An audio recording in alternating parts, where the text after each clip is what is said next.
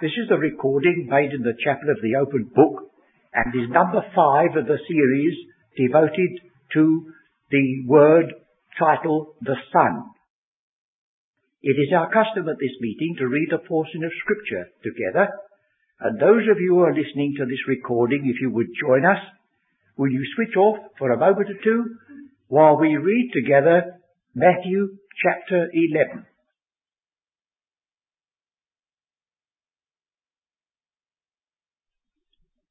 When we met together last time, we spent a considerable amount of our time dealing with the two genealogies which appear in the Gospels, the one in Matthew, which begins at Abraham, the other in Luke, which goes right on to Adam. The one descending from Solomon, the son of David, the other descending from Nathan, the son of David.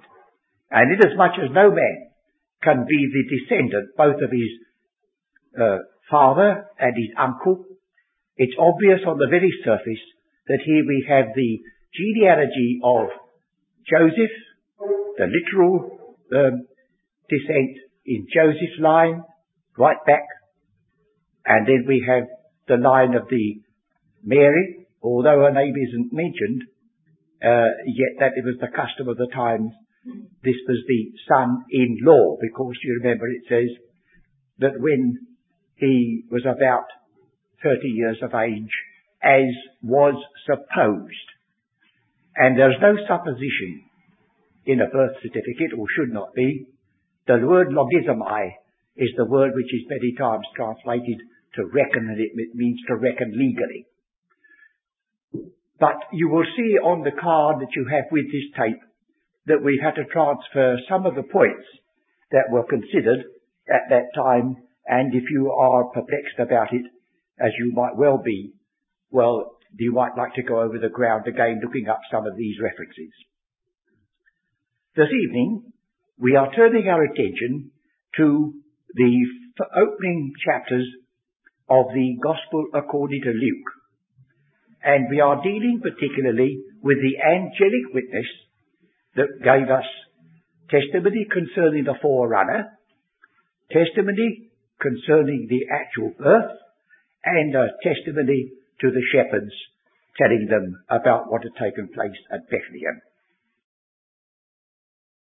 There's a great deal of space occupied in the Gospels, more than perhaps you would believe unless you checked it, to the record concerning John the Baptist.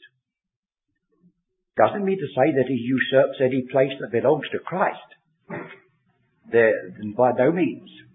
But I think you'll agree with me that the greater the forerunner, the greater must be he that is being heralded. And when we get back to the Old Testament, we find that John the Baptist is practically equivalent to the promise in Malachi about Elijah, and if the forerunner fulfills the passage in Isaiah, comfort ye my people, every valley shall be exalted, and I send my messenger before me. Well, here was the herald, here was the one who was waking up the people, he was the one preparing a people for the Lord. And so, the more we emphasize at the beginning the way in which Scripture does the coming of this important man, the last of the prophets, and the beginning of the witness for Christ, the more important he becomes too. I'm sure nobody took the slightest notice of me when we were coming along in Mr. Canning's car this evening. But if I'd about 2 or 3 outriders going on either side, everybody would be looking, wouldn't they? That's what happened here. You could not say that this people Israel had not been given a very wonderful warning that the time was fulfilled, because John the Baptist was the practical forerunner of this great Saviour. You do notice when we were reading Matthew 11, the question is raised about Elijah, and you did notice possibly that it says these wonderful words about the Son. no man knoweth the Son but the Father. And he doesn't say any more. And no man knoweth the Father but the Son, and he to whomsoever the Son will reveal him. So if you take it as it stands, that verse, it's easier for us to comprehend the Father than it is for us to comprehend the Son.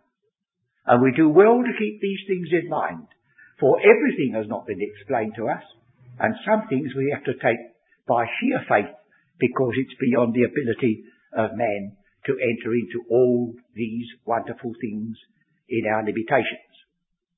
Well, now, shall we look at the opening of Luke's Gospel? It tells us that many had taken in hand to set forth in order. That's a point to keep in mind.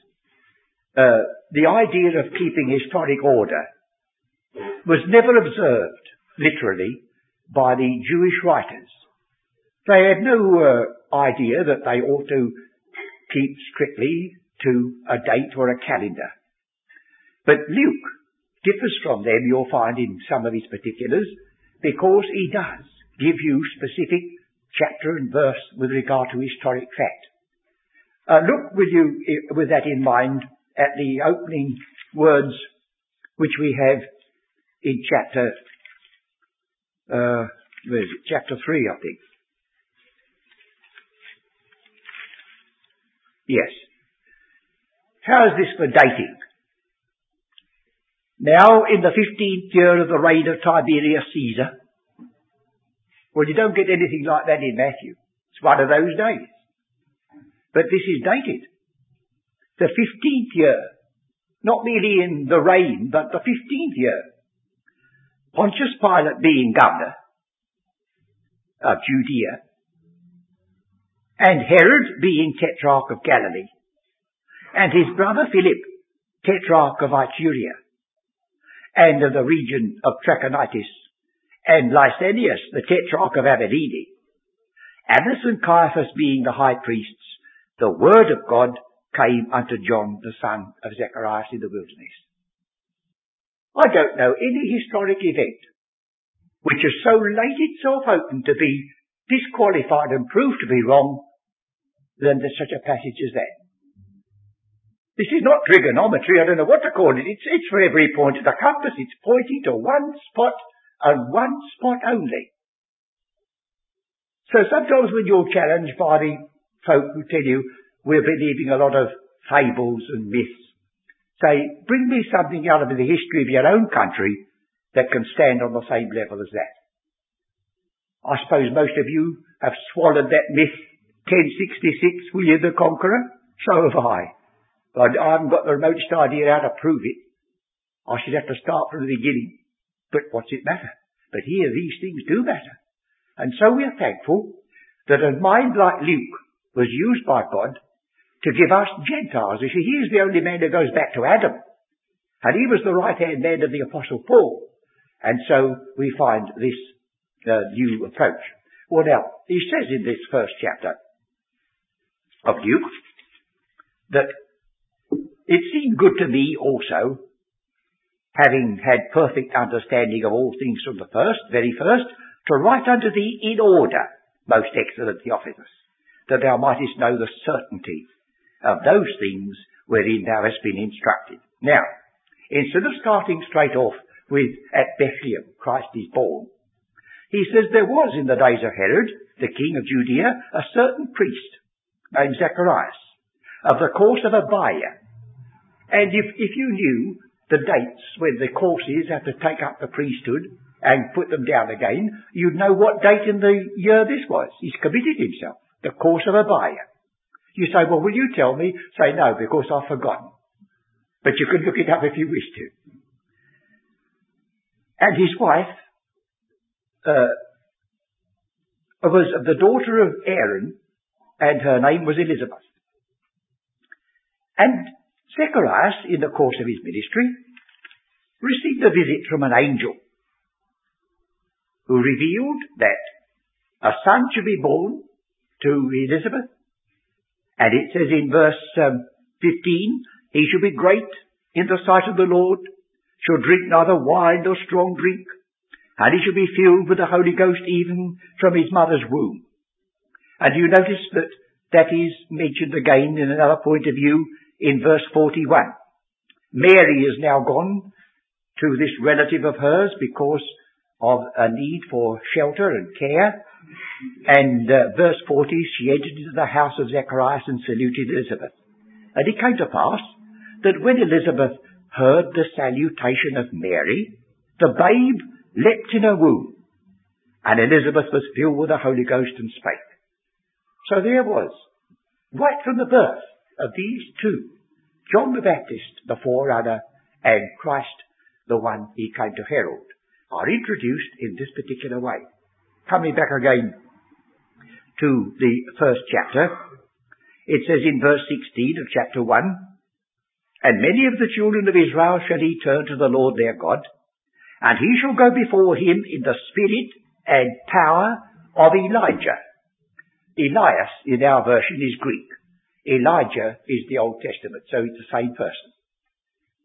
So it says here, he shall go before him in the spirit and power of Elijah. Well, that tells you that he wasn't Elijah, doesn't it? Because he was going before him in the spirit and power of Elijah. Now, before we go a step further, let's look back at the last prophet in the Old Testament, the prophet Malachi. And in case you've forgotten, the word malach means a messenger, and the I on the end means the possessive case. It means my messenger. So Malachi is the prophecy of my messenger. Chapter 3, Behold, I will send my messenger. And then presently, it says in chapter 4, verse 5, Behold, I will send you Elijah the prophet before the coming of the great and dreadful day of the Lord. And he shall turn the heart of the fathers to the children, and the heart of the children to their fathers, lest I come and smite the earth with a curse. So there is Elijah that has to come, a forerunner at the second coming of Christ. But if you'll keep now for a minute to the Old Testament and go to the passage I partly referred to, Isaiah 40, you will see that John the Baptist is also said to have fulfilled that passage. The prophecy of Isaiah divides into three parts. Chapters 1 to, about 35 is the first part. Chapter 36 to 39 goes back into history, all about the king of Assyria. And chapter 40 commences the prophecy again on to the end. So this is the second half of the great prophecy of Isaiah. And it starts with the words, Comfort ye, my people, saith your God. Speak ye comfortably to Jerusalem, and cry unto her that her warfare is accomplished, that her iniquity is pardoned, for she hath received of the Lord's hand double for all her sins. The voice of him that crieth in the wilderness, Prepare ye the way of the Lord, make straight in the desert a highway for our God. Well, now we find in the record of John the Baptist that he fulfilled that prophecy. Turn for a moment, will you, to John, the first chapter. All this is common knowledge, I know, but I must include all these things to make a consistent witness. John, the first chapter.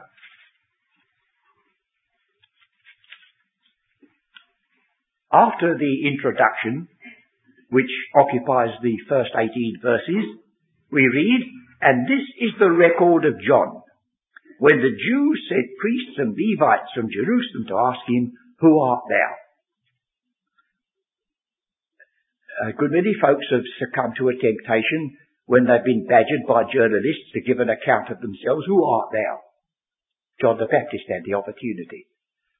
And he said, he confessed, and denied not but confessed, I am not the Christ.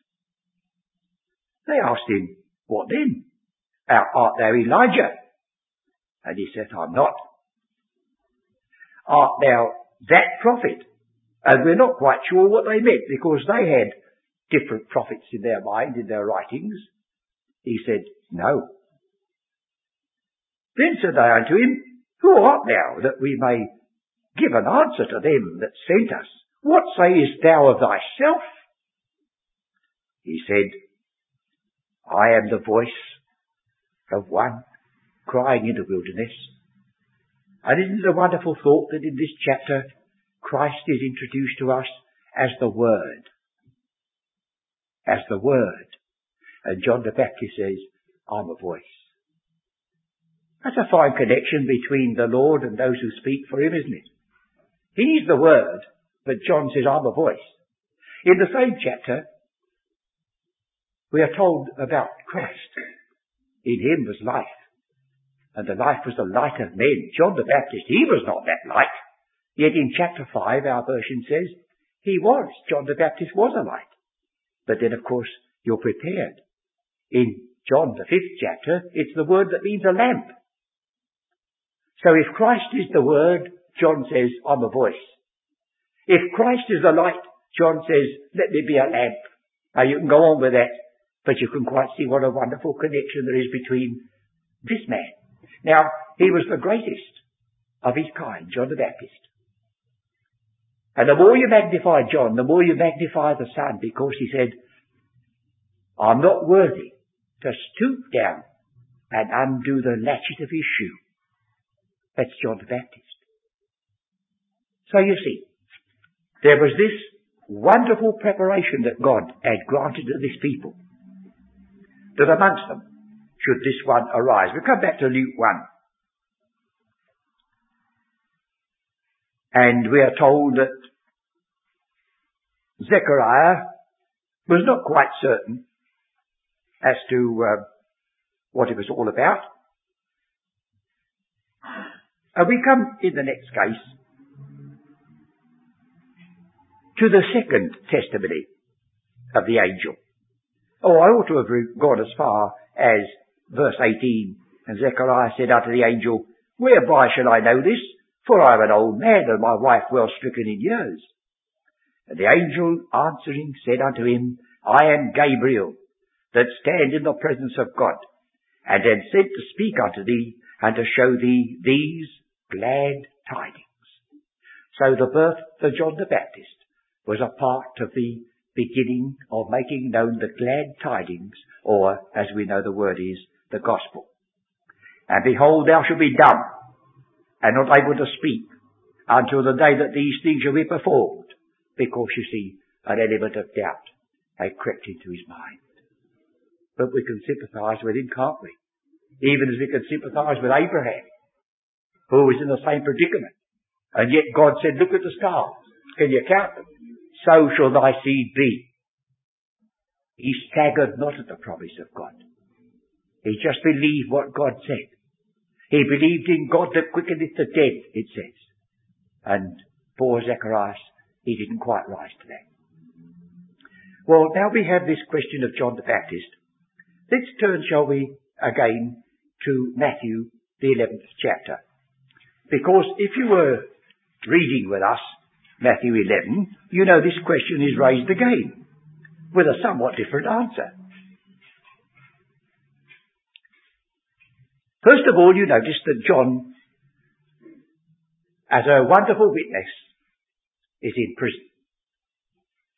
And he was shortly to be beheaded. When we were looking at the word witness recently, we reminded ourselves that the word is translated in Revelation, martyr. And the same word which is translated witness or testify or bear record and martyr are all one and the same words. It doesn't mean to say that you are not a witness unless you're beheaded or burnt at the stake. But God, who knows the hearts, he knows whether what you stand up for now, you'd stand up for if you were threatened with that, whether you love the truth even to that extreme. John the Baptist did. But isn't it good to know that a man who was thus heralded by angels and given this rather supernatural touch of the birth about him, and so marked out separate from God, he sometimes was overcome with a little wonder of doubt. Something just came into his mind. And if anyone listening to me says, well, I'm thankful to say I've never doubted the Lord, it's never crossed my mind, I say, friend, where have you lived? You must have lived down a well or on top of a hill or somewhere. To be in touch with this world, with all its antagonism, with all its monstrous elements of unrest, is to shake the minds of most of us. And so it says here, this John the Baptist, he said, art thou he that should come? Now you remember that, again, thinking of John's Gospel, particularly in the first chapter, they asked John the Baptist, why is it that you are baptizing? Well, he said, he that sent me to baptize told me that by this means I should recognize the Saviour. And sure enough, Jesus went down to be baptized with the rest, and at that baptism, the heaven opened, and a voice was heard saying, this is my beloved Son. And John raised his finger and said presently, behold, the Lamb of God, you see. So he had had that witness from heaven. And yet, he was shaken a bit. I don't know what you'd be like, what I'd be like. If we were put in a prison by a king like Herod, possibly we'd have a little bit of wonder as to what was happening. I don't know. And so we have this statement. He said unto him, art thou he that should come, or do we look for another? And our Saviour, first of all, sent back an answer to tell John what had happened. The blind receive their sight, the lame walk, the lepers are cleansed, the deaf hear, the dead are raised, and so on. All those things giving an attestation that the one who spoke was sent by God. Because, you know, on one occasion, when certain challenged him, and they said, this is blasphemy. You say to that man, son, thy sins be forgiven thee. But none can forgive sins but God only. So our Saviour said, well, all right. Whether it's easier to say, son, thy sins be forgiven thee, or to say to a man sick of the palsy, rise, take up your bed and walk, well, I know which is easier. I could be dressed in a surplice. I could stand at an altar rail. I could raise my two fingers like that and pronounce an absolution, and you wouldn't know what had happened. Just to take it or leave it. But if I had a man sick of the palsy in front of me, and I said, rise, take up your bed and walk, and he did, you say, well, God's put his seal upon that man because he would never have permitted it, unless what he claimed to be true. So these miracles, you see, they were signs. They were witnesses. They were evidences. And so he said, you go back and tell him that. But now, notice this. Our Saviour didn't reprimand John. Our Saviour didn't belittle him in the ears of those who listened. He said, verse 7, what went ye out into the wilderness to see? A reed shaken with the wind? No, he said. A prophet, yea, more than a prophet. And so presently the question comes up. All the prophets and the law prophesied unto John, this is 13, and if you will receive it, this is Elijah, which was for to come. So, one passage of the New Testament says, art thou Elijah? And he says, no. And another passage says, this is Elijah. But, friends, it's introduced by the conditional word if. Now, I've been rather severely reprimanded by one because I dare to introduce the idea of an if at the day of Pentecost. You see, this one who challenged me and criticised me, he believes that the church began at Pentecost.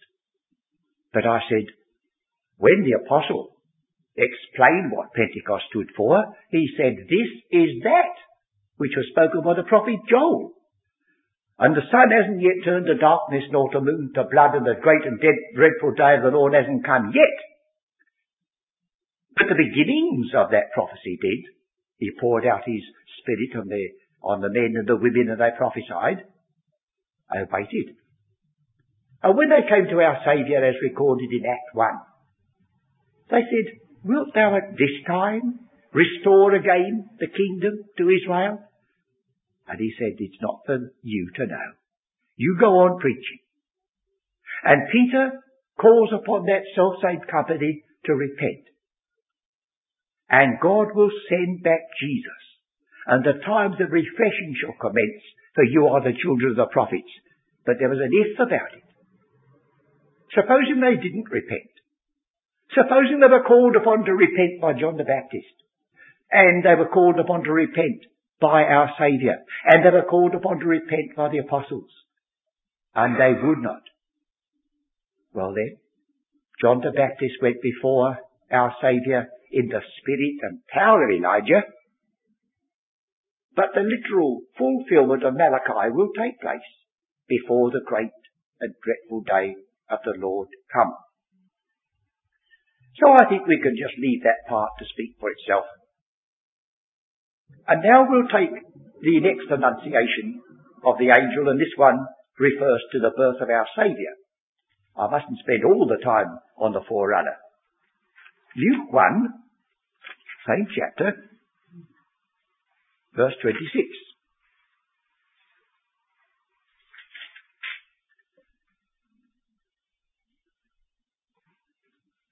And in the 6th month, the angel Gabriel, see the same angel sent that had come before, came again, was sent from God unto a city of Galilee named Nazareth, to a virgin, espoused to a man whose name was Joseph, of the house of David, and the virgin's name was Mary. And the angel came in unto her and said, "Hail, thou that art highly favoured. The Lord is with thee. Blessed art thou among women." Highly favoured. I think you know that word is lifted out and repeated in Ephesians chapter 1, where it says of you and me that we are accepted in the beloved. The same word used by the angel to mark off the peculiar, outstanding blessedness of this mother of the Saviour is used of such people as you and me in Christ. Highly favoured. And when she saw him, she was troubled at his saying, and cast in her mind what manner of salutation this should be. And the angel said unto her, "Fear not, Mary, for thou hast found favour with God. And behold, thou shalt conceive in thy womb, and bring forth a son, and shall call his name Jesus. And he shall be great, and shall be called the Son of the Highest. And the Lord God shall give unto him the throne of his father David, and he shall reign over the house of Jacob forever, and of his kingdom there shall be no end." So that's the salutation. He shall be great. He shall be the Son of the Highest. The word is also the word exalted. He's going to be the actual successor to his father David. And then we have a very wonderful statement. I want just to draw your attention to verse 35. "The Holy Ghost shall come upon thee, and the power of the Highest shall overshadow thee." Now, of course, we may say that is God's way of saying that is how the conception took place. I don't know these things. I've got no secret information. But I do notice this, that the same word, overshadow, occurs again when our Saviour appeared with Elijah and Moses on the Mount of Transfiguration. When it says, a cloud overshadowed them and a voice spoke. And you know this. Have you ever stopped to say to yourself, I wonder why on that Mount of Transfiguration Peter should blurt out, "Let us build 3 tabernacles." Have you ever wondered? Well, you see, if you were Peter, And you knew that the word overshadow was definitely used of the tabernacle, the overshadowing of the tabernacle by God and the cloud. One of the things that would jump into his mind is tabernacle. 3 tabernacles. Why 3? I don't know. Except he said one for Elijah, and one for Moses, and one for thee. And then you say, I know what you're going to say next. Yes. John 1:14 says, and the Word was made flesh, that's this child that's being spoken of here, and dwelt among us. Not exactly. Tabernacled among us. Tabernacled among us. Our Saviour was here in transit. Just a few years and gone. So, here we have here another reference, overshadow thee. But there's yet one more, and I think I would like you to go back to see this in Psalm 139 and 140. Psalm 140 first. I don't mean 141st Psalm, friends, but we'll look at the out of order, 140, and then 139. 140.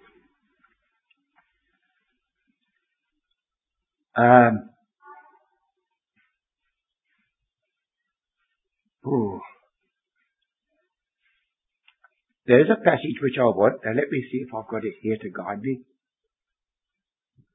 I don't think I have. Maybe 7th verse, is it? Oh yes, 7th verse. O God the Lord, the strength of my salvation, thou hast covered my head in the day of battle. You see, you're not left guessing what the word cover means. It means an attack. Now, what you know of the activity of Satan, that Satan would not hesitate to destroy that child before its birth, if he could. He didn't hesitate to put the Son of God to death by stirring up the animosity of the Jew and the callousness of the Romans. He would have no hesitation in doing that. So now you look at Psalm 139. Verse 13, for thou hast possessed me, my reins, thou hast covered me in my mother's womb. Covered me. Same word as in Psalm 140. Two coming together. Thou hast covered my head as in the day of battle. Well, that's to protect you. And here he says, thou hast covered me to protect me before my birth. I will praise thee, for I am fearfully and wonderfully made. Marvellous are thy works, and that my soul knoweth right well. My substance was not hid from thee, when I was made in secret and curiously wrought in the lowest parts of the earth. Thine eyes did see my substance yet being unperfect, and in thy book all my members were written, which in continuance were fashioned, when as yet there was none of them. Needs a good deal of careful examination, those passages. But there's a little hint there of Christ. Because you remember later on he said, a body hast thou prepared me, lo, I come. And he came to the lower parts of the earth. And he speaks about his members. So we come back to Luke 1. And Mary was given an assurance that this child upon whom rests your salvation and mine would be overshadowed. And according to the way in which it is used, preserved and protected. And then we have the fact that Mary at last gives birth to this child, and she is moved to give her song. Verse 46. You see, we get, my soul doth magnify the Lord, and my spirit hath rejoiced in God my Saviour, for he hath regarded the low estate of his handmaiden. For behold, from henceforth all generations shall call thee blessed. And then, presently, the father of Zacharias was filled with the Holy Ghost, verse 67, and prophesied, saying, Blessed be the Lord God of Israel, for he hath visited and redeemed his people, and raised up an horn of salvation for us in the house of his servant David, as he spake by the mouth of his holy prophets, which have been since the world began. And goes on to speak about this child, verse 76, and thou, child, shall be called the prophet of the highest. The one before whom he went was called the Son of the highest, and he was the prophet of the highest. You see the two going together. And thou shalt go before the face of the Lord. Thou shalt go before the face of the Lord. But you say this is only a child. And the Lord is the great title of God in the Old Testament. So sacred that in the ordinary way, a Jew does not use the word.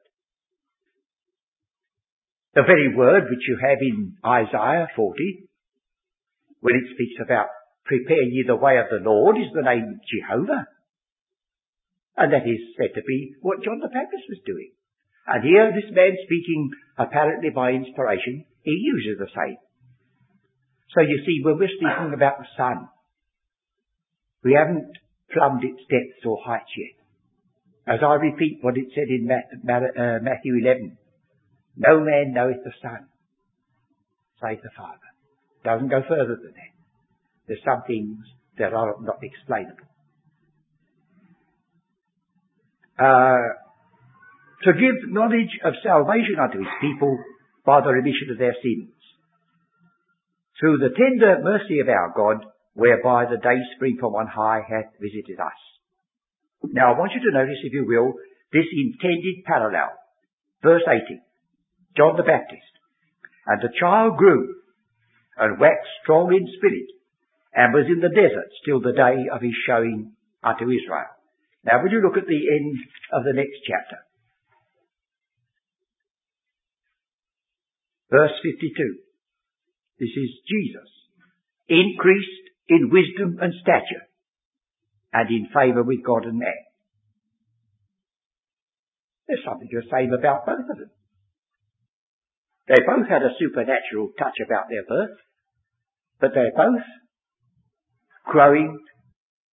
They both grew just like children do. And this one was found discussing in the temple. If you look at verse 46, it came to pass that after 3 days they found him in the temple. You may say to yourself, I wonder how it was he got lost like that. Well, a caravan that was going to move was always under a certain regulation. There was always certain things that be left behind. We're up to date, when we start off on our holidays and then suddenly remember we've left whatever it might be on the kitchen mantelpiece or whatnot. Oh yes.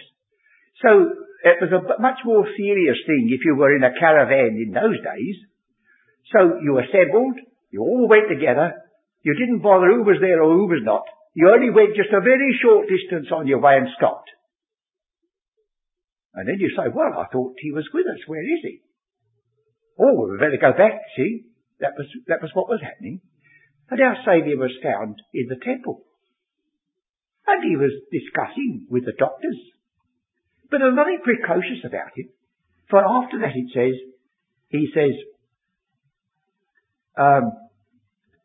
verse 49, how is it that ye sought me? Wished ye not I must be about my Father's business? Well, Joseph would never misunderstand him. He wasn't doing any business for Joseph. My Father's business. That's all he said. Now after that, instead of taking a high line and saying, you treat me with respect, they understood not the saying which he spake unto them. And he went down with them and came to Nazareth, and was subject unto them.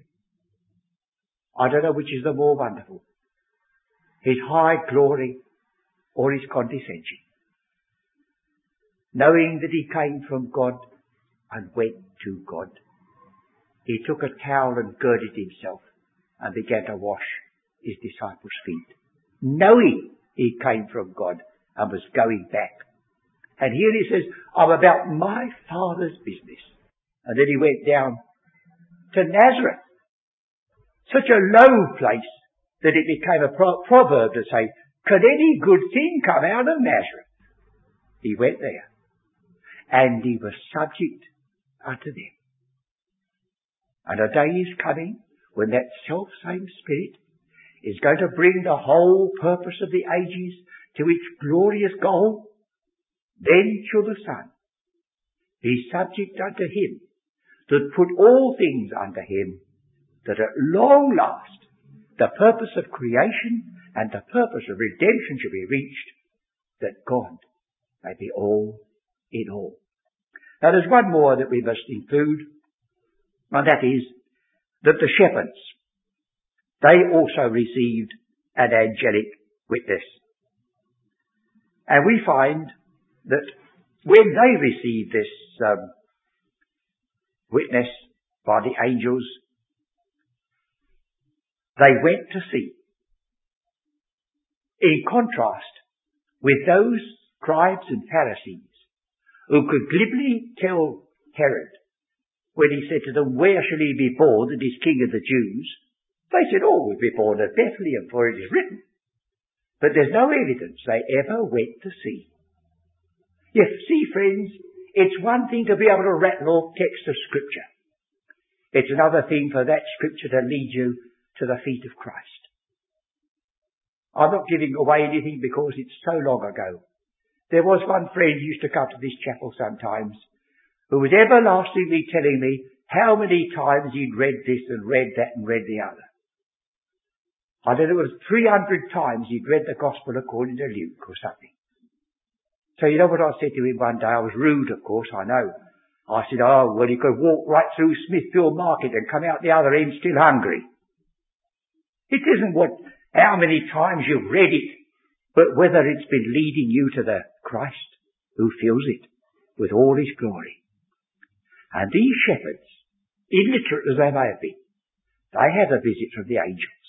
And so they had those wonderful words, you remember, when it says, peace on earth, goodwill to men, at the birth of this Saviour. Well, I think that's about as far as we're able to go this evening, because time doesn't stand still.